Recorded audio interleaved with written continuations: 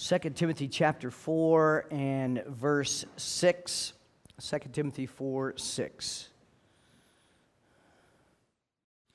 For I have already been poured out as a drink offering, and the time of my departure has come. I have fought the good fight. I have finished the race. I have kept the faith. Henceforth there is laid up for me the crown of righteousness, which the Lord, the righteous judge, will award to me on that day, and not only to me, but also to all who have loved his appearing.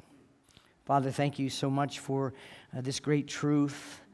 Thank you for the legacy of the Apostle Paul, and thank you, Father, that we have a model, and we praise you. And again, just thank you that you've promised to illuminate your word to us even tonight.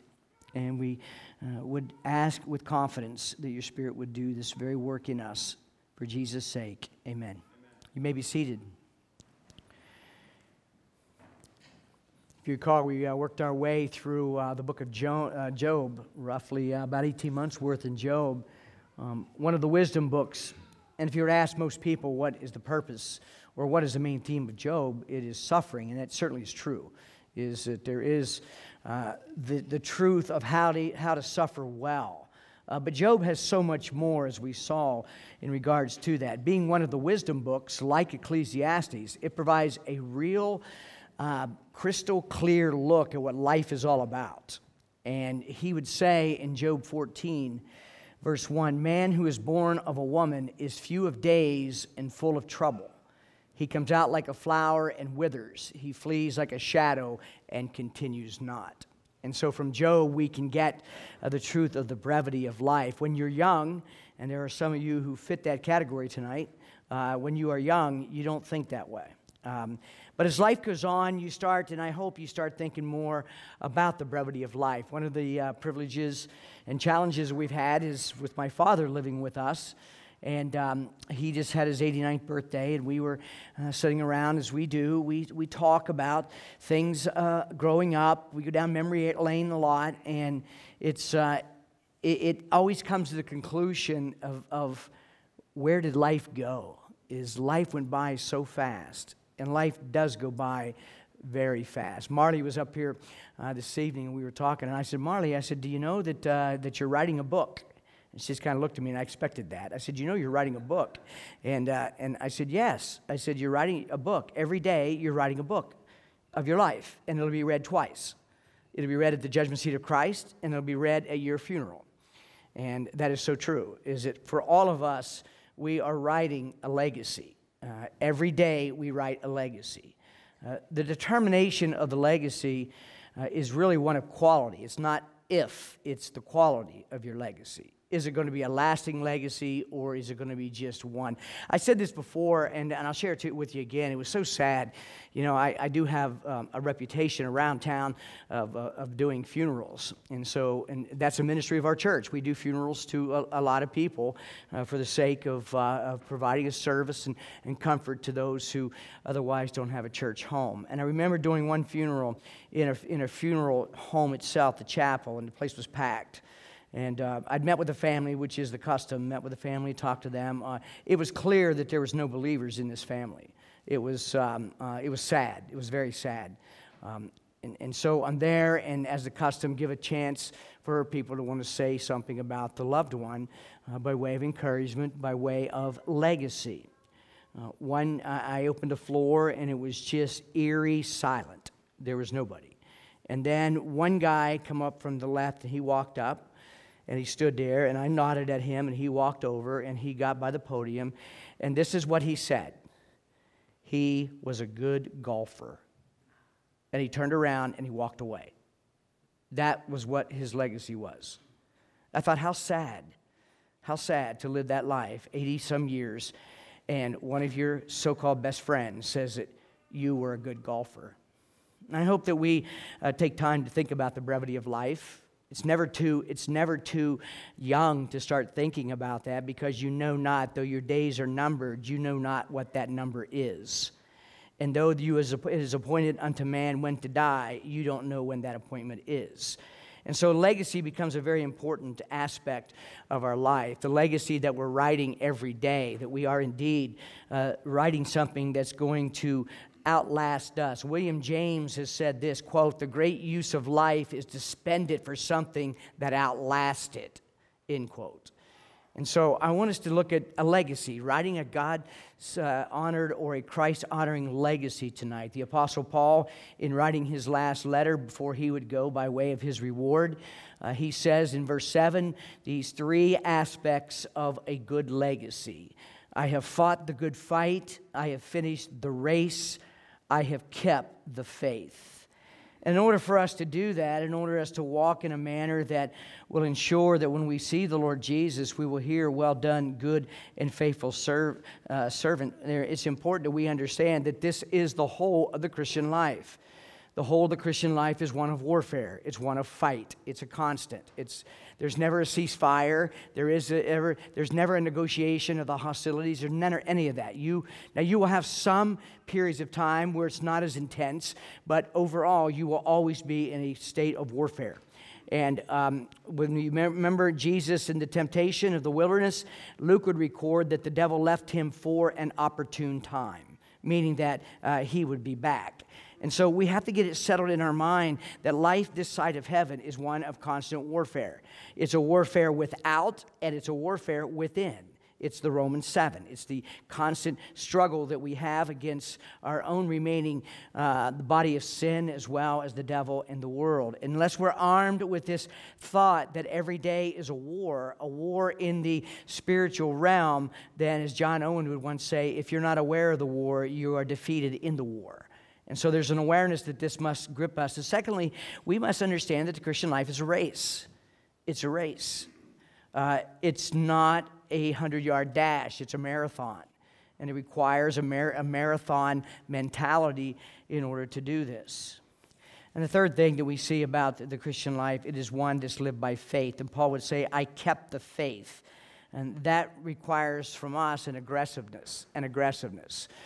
Most of you struggled tonight, as I mentioned this morning, most of you, to include me into you, that your problems is not sins of commission. You're not going out and commit heinous sin. Your biggest problems in life is sins of omission. It's sins of omission.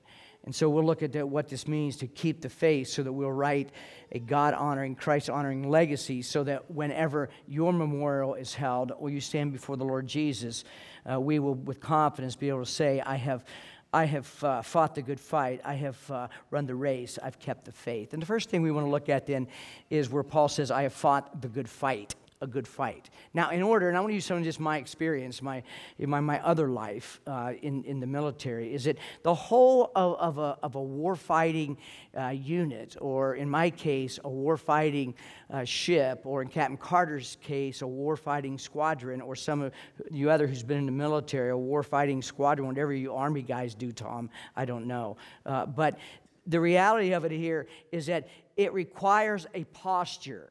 It requires a posture. And I want us to look at this fighting the good fight. I want to look at it from three perspectives. There must be a watchful posture, there must be a defensive posture, and there must be an armed posture. Now, in order for us to fight this good fight, which truly it is against the devil, we must assume this posture. We must assume this posture. And the first one is that of a watchful posture. A watchful posture. Matthew chapter 26, verse 41, Jesus would say, watch and pray. We will find numerous times in the Scripture that the command to watch is attached to the word pray or to the disciplines of prayer. Paul would tell the Colossians, continue steadfastly in prayer, being watchful in it. Watchfulness and prayer form the Christian's entrenchment. Is that these are the lines our enemy cannot break. A watchfulness without prayer is a watchfulness in the strength of self, and that never will hold up against the craftiness of the devil, the world, or even our flesh. Jesus in Luke 21, verse 34 would say, but watch yourselves, lest your hearts be weighed down with dissipation and drunkenness and cares of this life, and that day come upon you suddenly like a trap. For it will come upon all who dwell on the face of the whole earth.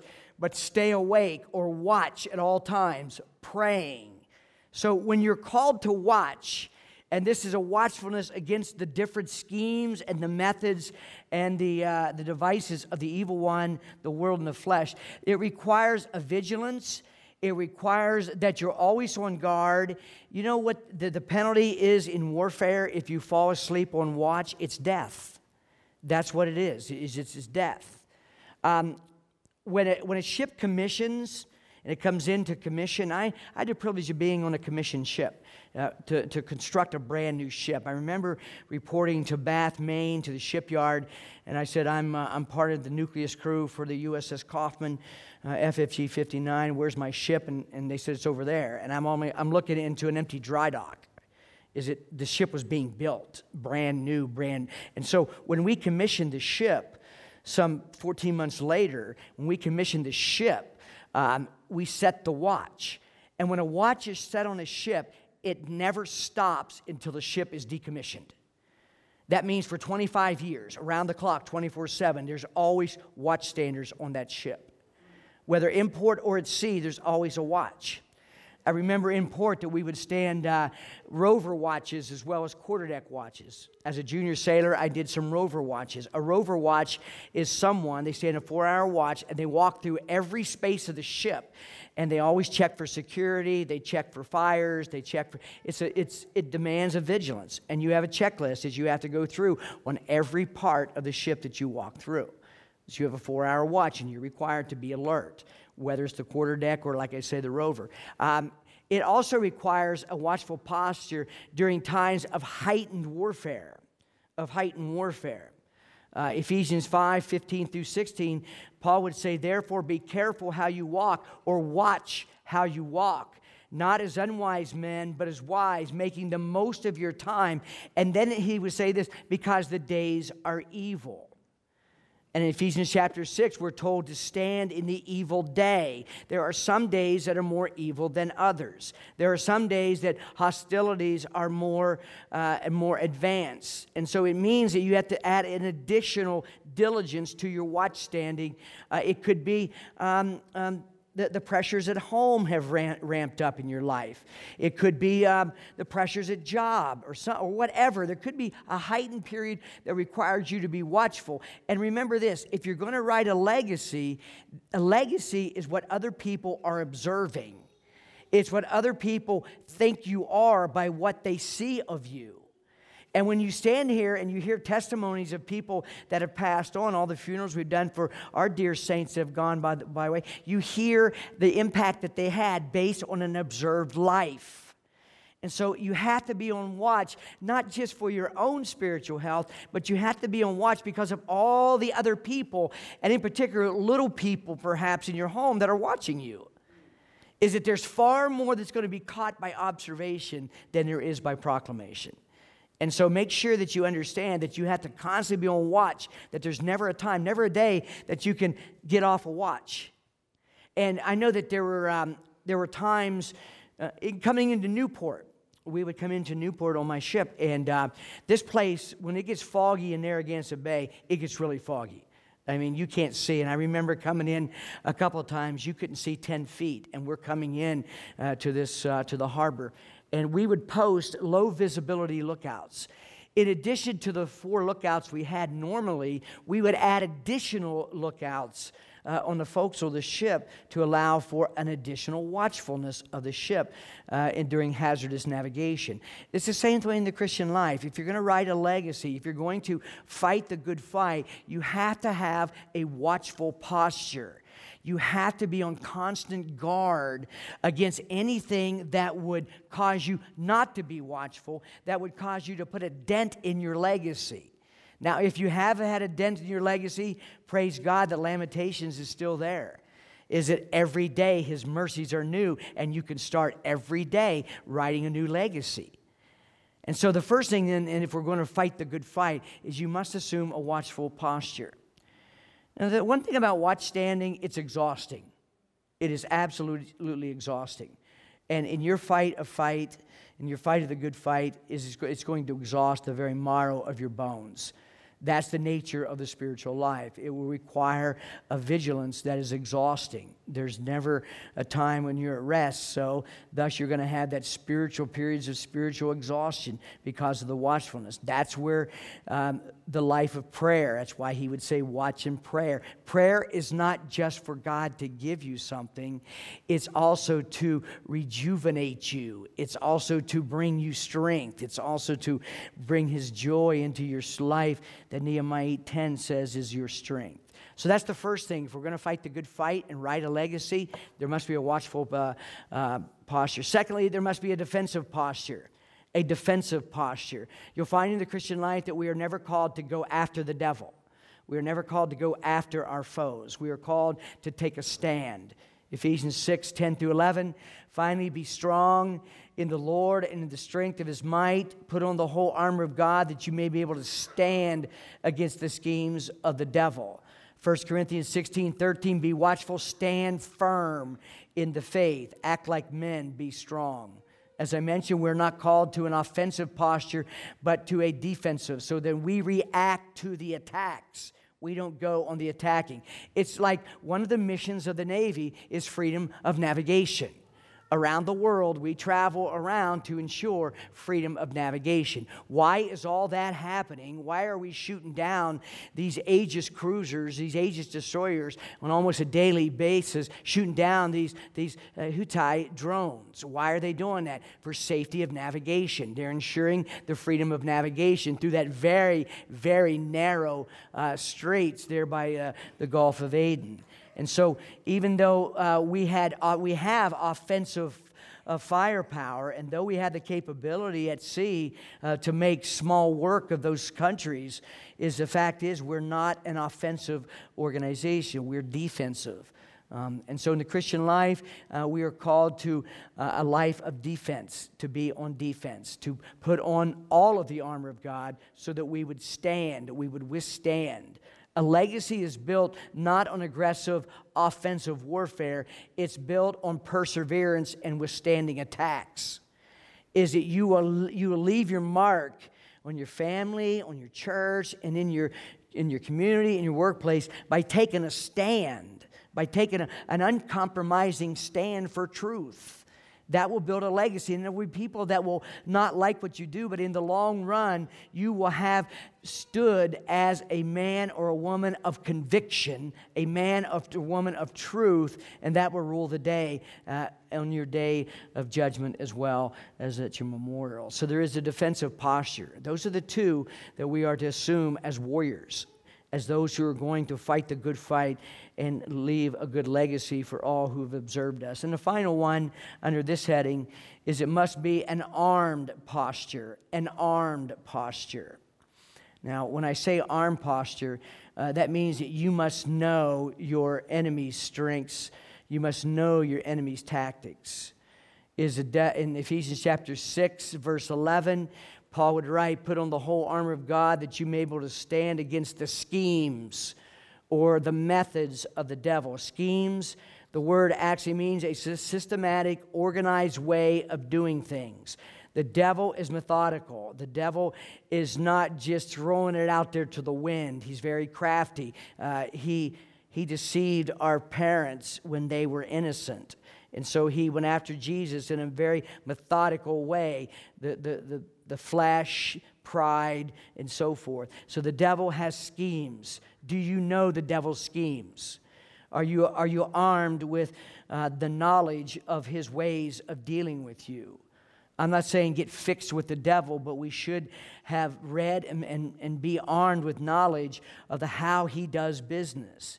He's been at it with humans for over 5,000 years, and so he knows human nature pretty good. And so it behooves us. And there's great books to read about that, expositional books of the Bible to teach us how to know the schemes of the devil. I believe that some of the Puritans wrote the best warfare books. Thomas Brooks, Precious Remedies Against Satan's Devices. It's an exposition of Ephesians 6:10-18, which shows us how the devil does business against God's people. And there's other ones. Paul would say in 2 Corinthians chapter 2, verse 11, so that we would not be outwitted by Satan, for we are not ignorant of his designs. Designs means his thoughts or his intentions. So the question then we ask as Christians, are we knowledgeable of our foe? Do we know about the schemes or the designs of the devil? Getting back to the Navy, before we would go in deployment, we would know what battle group we were assigned to, and the battle group would work together. We would spend 6 months to 8 months all doing workups even before we deployed. And I remember that what we would do is we would send our electronic warfare technicians and some select operations specialists, guys who worked for me. We would send about 10 or 12 guys down to Virginia Beach, and they would go through Combat Training Center down in Dam Neck, and they would spend 3 weeks just going through threat assessment school. For 8 hours a day, for 3 weeks, 5 days a week. All they do was study the places we were gone and the threats that we could encounter. And so that they would know, after all this, they would train themselves on missile matrices. They would train themselves on electronic warfare signatures. They would train themselves so that they would know when we went to these places what we could encounter. It was the same thing when we got to sea, is that we had classified publications. One of my jobs was the CMS, the classified material custodian, one of those guys. And we had classified material that would tell us of tactics to use against certain enemy tactics. We were getting knowledgeable of our foe so that we could employ the proper offensive tactic against them. It's the same way in the Christian life. You not only have to have a watchful posture, being able to be alert, you also have a defensive posture, being able to stand against attacks, but you have to have an armed posture. You must know your enemy. And that means not only the tactics of the devil, you need to know your weaknesses. You need to know where you're extremely weak. For instance, maybe the internet is something you can't go unguarded, or you can't do that all by yourself. That you need to have someone to hold you accountable to where you go on the web. Well, that might be a weakness to you. You might know that you can't do this, so you stay away from it. That's just one example. There's many. And so the question is, do you know what areas that you are prone to spiritual attack? Maybe it could be that you have an anger issue. Maybe you have a short fuse when it comes to patience. All these areas, you have to know your weaknesses so that you can lean on God's strengths if we are to fight the good fight. So that's how we fight the good fight and thus leave a legacy. We assume daily a watchful posture, a defensive posture, an armed posture. Now we move on to the second one. 4:7, Paul says, I not only have fought the good fight, but I've finished the race. The Christian life is also a race. It also is a race. But as I said, it's not a dash. It's not a dash. I used this illustration a long time ago, but when I was working on this, I thought about that. Baseball was my thing. I loved playing baseball, and I'd got injured with a head injury, so I was laid aside one spring, and so I couldn't. And the doctor says you're not allowed to any contact sports, and so we didn't have a track team in my high school, but we were going to have a track team that year, and so. We got a track team. So I knew nothing about track. We had a coach who knew nothing about track, but we were going to have a track team. And so we did. And I signed up for the long run, the marathon runners. I signed up for that because I could do that.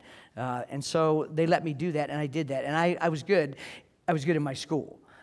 No one else was very good. So I remember those weeks that we would practice and we'd make these long runs out in the country, and I was way far ahead of everyone. I thought, man, this is pretty easy, And so we went to our first track meet, and it was with about 8 other schools.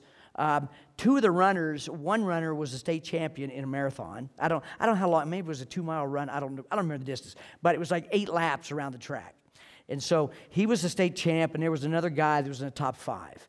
And so we're all lined up in the blocks, and we'd never done that before, and I was lined up in that, and I was thinking, okay, I did pretty good at school. So, bam, the race is off, and I take off. and I take off, and I am way ahead of everyone. And I'm running around there, and I'm looking back, I'm thinking, man, this is easy. And I'm running, and I'm ahead of everybody. All other 7 runners were in my dust for the first 3 laps. And then I noticed something started happening to me. I started having this burning sensation, and I started seeing that the distance was starting to get a little closer. And then the 4th lap went around, and I started seeing one by one, they all started blowing by me. And the state champ, I think he went by me like at 55 miles an hour. The guy was just blowing. I finished last in the race. I did not train well. I did not know what the race was. I didn't know that you had to pace yourself. I didn't know that you had to condition yourself for the long haul. Friends, that's the Christian life. Too many young Christians, they get all zealous, and they're out there running a 100-yard dash, and then when they fall on their face, they don't get it. They don't get it. Or you get zealous for something in the Christian life, and that zeal, you think it's spiritual when it's really emotional in the strength of flesh. Next thing you know, you're flat on your face, and you wonder how that happened. There's many legacies that have been damaged because you started well, but you didn't continue, and you didn't finish.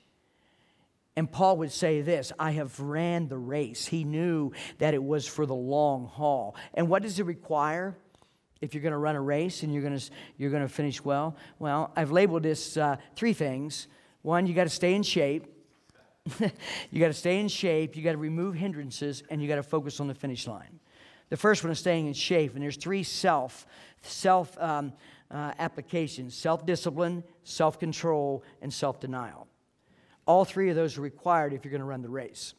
You have to have the self-discipline. Paul says in 1 Corinthians 9:27, but I discipline my body to keep it under control, lest after preaching to others, I myself should be disqualified.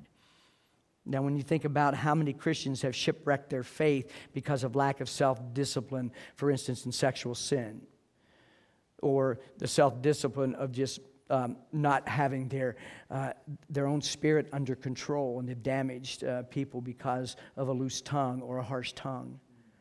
Paul would say also to Timothy, 2 Timothy 2, share in suffering as a good soldier.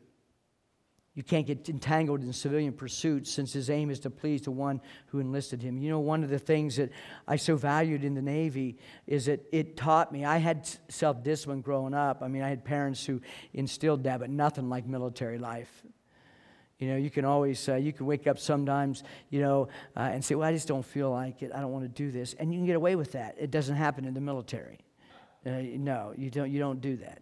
You don't wake up on the day that you're supposed to get on your ship and go away for 7 months. You don't look at your wife and say, just call in for me. Just tell him I'm not going to make it.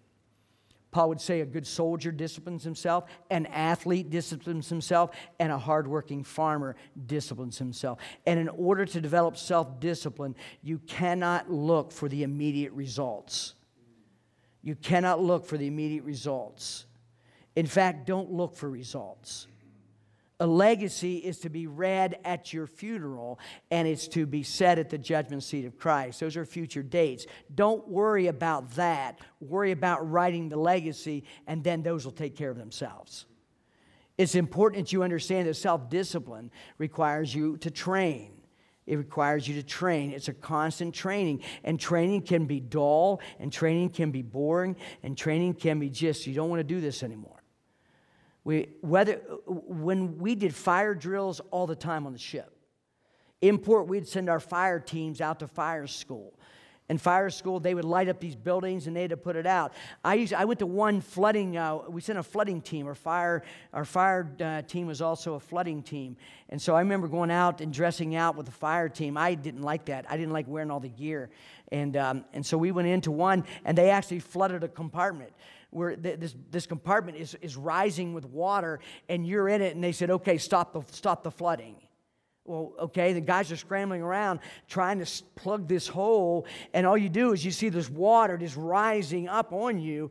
I'm sure they weren't going to let us drown, but nevertheless, we went over that more and more and more, so that we become reflective when we went to see if you had flooding issues. We had a ship in Newport, a sister ship of mine, Mine was FFG 59, Fast Frigate 59. One of the other frigates there, I think it was Samuel Roberts, FFG 56. She hit a mine in the Gulf, in the Arabian Gulf. She hit a mine, and I knew the Master Chief on that ship, and he said that if it wasn't for our training and our training in the ability to respond to flooding, the ship would have sunk. Friends, it takes discipline. And discipline is hard because it's not fun. Because discipline leads to the next thing you have to have if you're going to run the race. You have to have self-control. You have to be willing to practice. You have to be willing to train even when you don't feel like it. Proverbs 25:28 says, a man without self-control is like a city broken into and left without walls. That's a pretty graphic picture that Solomon would paint. A man without self-control is like a city broken into and left without walls. That means it's defenseless. I know that you've probably read Pilgrim's Progress, John Bunyan, but maybe you haven't read his second allegory, that is Holy War. Now, Holy War, it's a little bit more, it's more difficult to read than Pilgrim's Progress, but it is a fabulous picture of the spiritual warfare that a Christian would fight. Now, the Holy War is centered around man's soul. Man's soul is us. We're the prize. And the devil is Diabolus. And King Shaddai is Jesus. And man's soul was made for the inhabitants of King Shaddai. Well, Diabolus wants to capture man's soul. And so what does Diabolus do? He gets his cohorts together and they attack man's soul. Do you know the first casualty of man's soul? The first casualty was Captain Resistance. Because when resistance was captured, Proverbs says, it's like a city broken into. And thus when resistance was wore down because of lack of self-discipline, lack of self-control, is now man's soul is overcome by Diabolus, and King Shaddai has to go to extreme measures to win man's soul back. It's like in the Christian life. If we're going to run the race, remember it's not a marathon. It's not a dash. Secondly, you must have self-discipline. You must train yourself. Titus 2:11 says, for the grace of God that bringeth salvation, having trained us or disciplined us. Saving grace is training grace.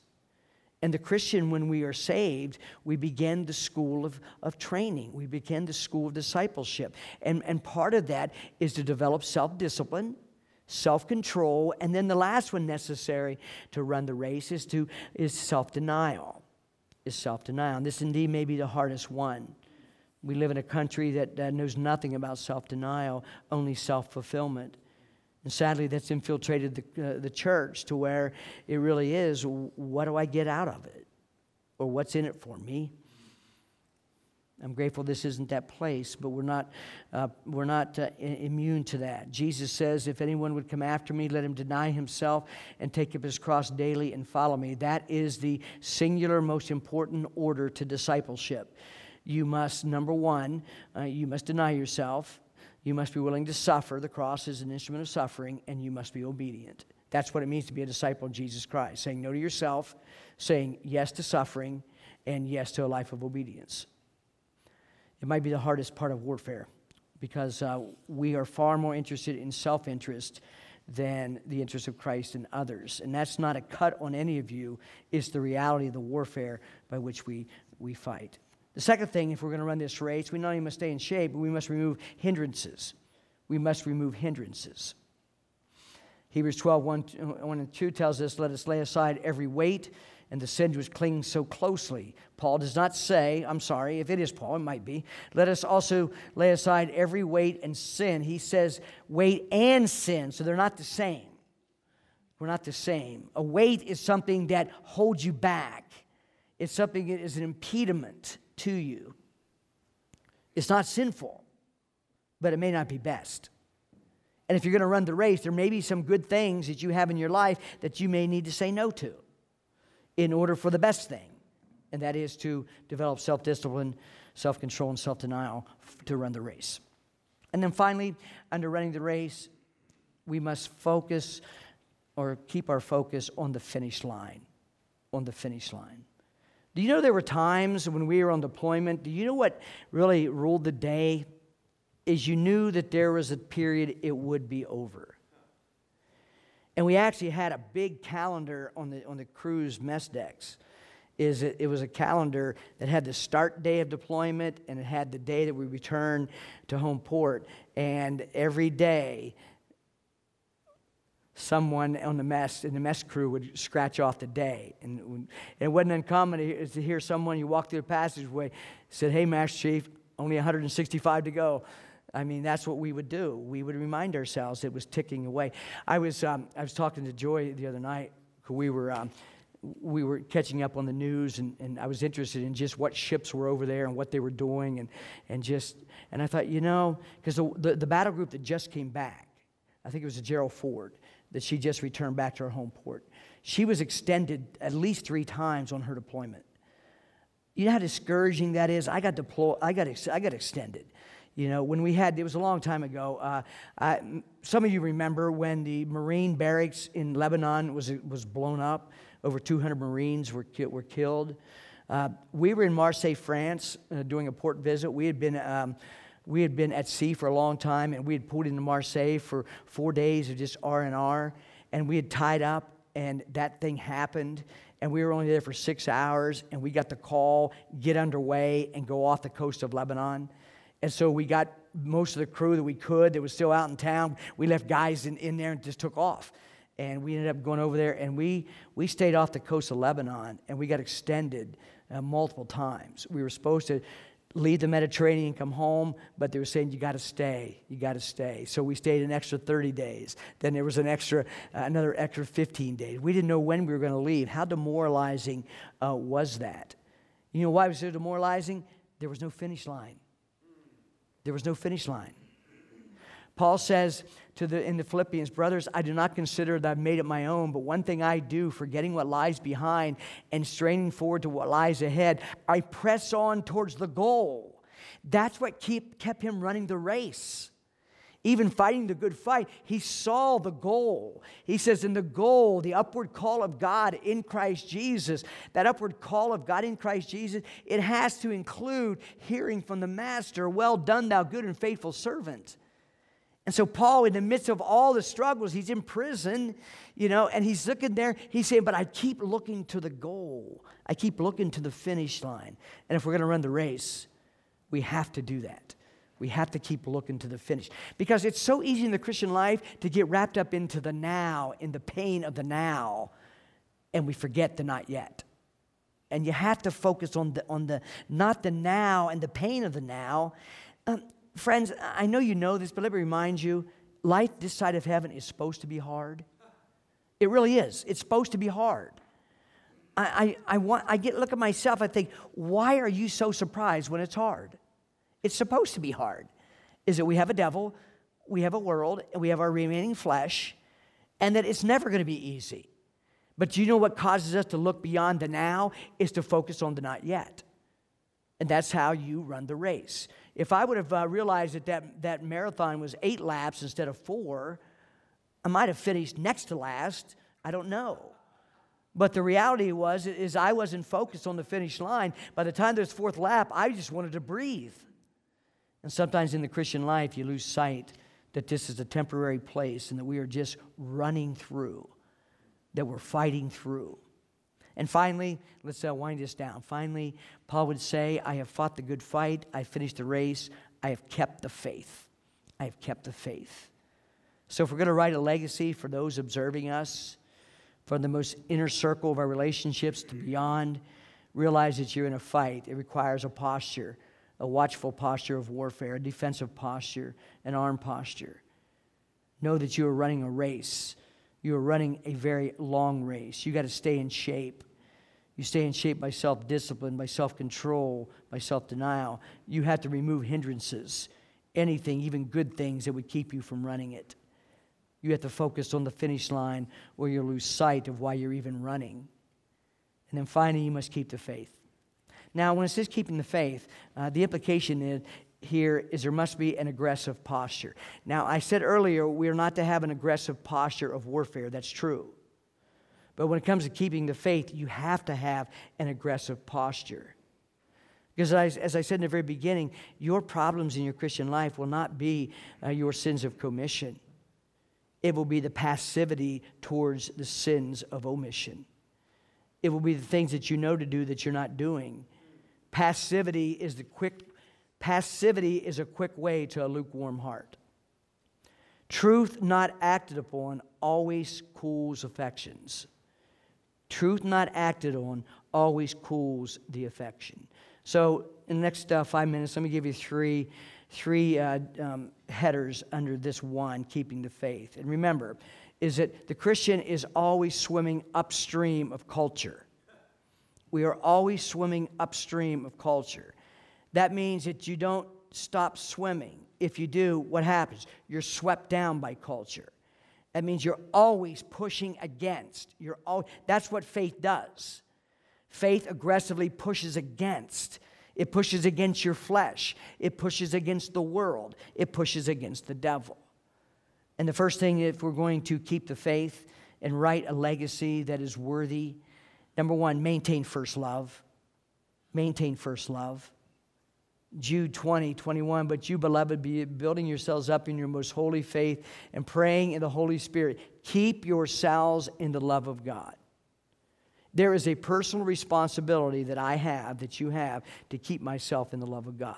Now, that's not to say that you'll lose the love of God, but it's to keep that fervency of the love of God. It's to keep that white-hot first love that the Ephesian church had lost. The scary part about the Ephesian church is I see that we could be like them very easily. All the right things, right doctrine, right ministries, right this, right. Yet Jesus says all that's good, but it's not the main thing. And so it's very important that we understand that maintaining first love is the way to keep a very fervent life of faith. A pushing against. And why is that? Because when first love is inflamed in the heart of the Christian, there is an energy and there is a strength that you can't explain, but you know you have it. It's like joy. You can't give me an accurate definition of joy, but you can sure tell me when you have it. And like the peace that passes all understanding, you can't give me an accurate definition of that peace, but you can tell me when you have it. And you know when you don't have it. And you know when you don't have joy. And yet, it's maintaining this first love. Jude would say, praying in the Holy Spirit, comma, and I know the punctuation is not inspired, but it is this thing, keep yourself in the love of God. It is connected to praying in the Holy Spirit. So there's something about the prayer life in watchfulness, and there's something about the prayer life in maintaining first love. And it makes perfect sense, because first love is communing with Him who is our first love. That's why prayer, prayer is one of the key ways that you can determine, where you are spiritually. Prayer is one of them. The quality of your speech is another one. So we must maintain first love if we're going to keep the faith. Secondly, to keep the faith, there must be sustained obedience. Sustained obedience. Because what is faith? Faith is the word obeyed. Faith is trust that produces a life of action. Faith produces a life of growing in the likeness of Jesus, and any growth in the Christian life is connected to our obedience. To keep the faith, we must develop the faith, and faith grows by use, which is obedience. If you don't exercise obedience, your muscles will grow flabby. You will not be in good spiritual condition. And so you must have sustained obedience if we're going to keep the faith. Jesus says, if you love me, you will keep my commandments. Whoever has my commandments and keeps them, he it is who loves me. And he who loves me will be loved by my Father, and I will love him and manifest myself to him. And then finally, if we're going to keep the faith and build a legacy, not only maintaining first love, sustaining obedience, but by staying on mission. Staying on mission. We want to leave a legacy. If my funeral was tomorrow and and people are standing there talking about me, I want them to be able to say the things that Paul was said of him. I want to be able to them to say, you know what? That was a gospel man. He cared about the lost, and he cared about the edification of the saints. And friends, every one of us are on a mission. Every one of us are on a mission. It's the work of the gospel in our homes and beyond. It is also the work of edification within the church. Paul would say this to the Ephesian elders: I do not count my life of any value, nor as precious to myself, if only I may finish my course in the ministry that I received from the Lord Jesus, to testify to the gospel of the grace of God. Make sure as Christians we're not imbalanced. We have a gospel responsibility to the world, and we have a gospel responsibility to the church. And I find that one of the great challenges I've had, I know I've been out of the Navy for a while now, but one of the great challenges, what I miss about the Navy, is I was immersed every day in the world of unbelievers. And it served as a real sharp deterrent against sin, but it also kept my heart tender to the lost because I was with the lost. Now it's intentional. If I'm not engaging or building redemptive relationships, it doesn't happen. I could easily find myself retreated into nothing but Christian everything. And what that will do, that will cool my zeal for the lost. And so you must understand, to build a legacy, we're on a mission. Every one of us, the Great Commission and the Great Commandments is for all of us. And I understand we all have different gifting and different callings. We are called to a mission of the church within the sheep, and we're called to a mission to the lost who have yet to become his sheep.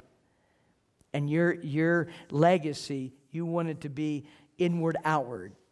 You want you to be known that when you stand before the Lord and you stand, or someone stands and talks about you, wouldn't it be nice to have someone that got converted because of your witness that they observed? They come to your funeral and they stand there and say, I stand here today as a Christian because that man or that woman lived the gospel before me and loved my soul enough to tell me about the gospel. We're on a mission. And staying on mission is how we will keep the faith, because it's why we're here. God didn't just save us and take us to heaven. He saved us and left us here so that others would hear. Let's pray. Father, thank you so much for the life of the Apostle Paul. And Lord, help us to understand that we truly are in a fight, and that we're running a race, and that we're called to keep the faith. And may those three things grip us with the power of their simplicity, but also overwhelm us with our lack of adequacy to fulfill those.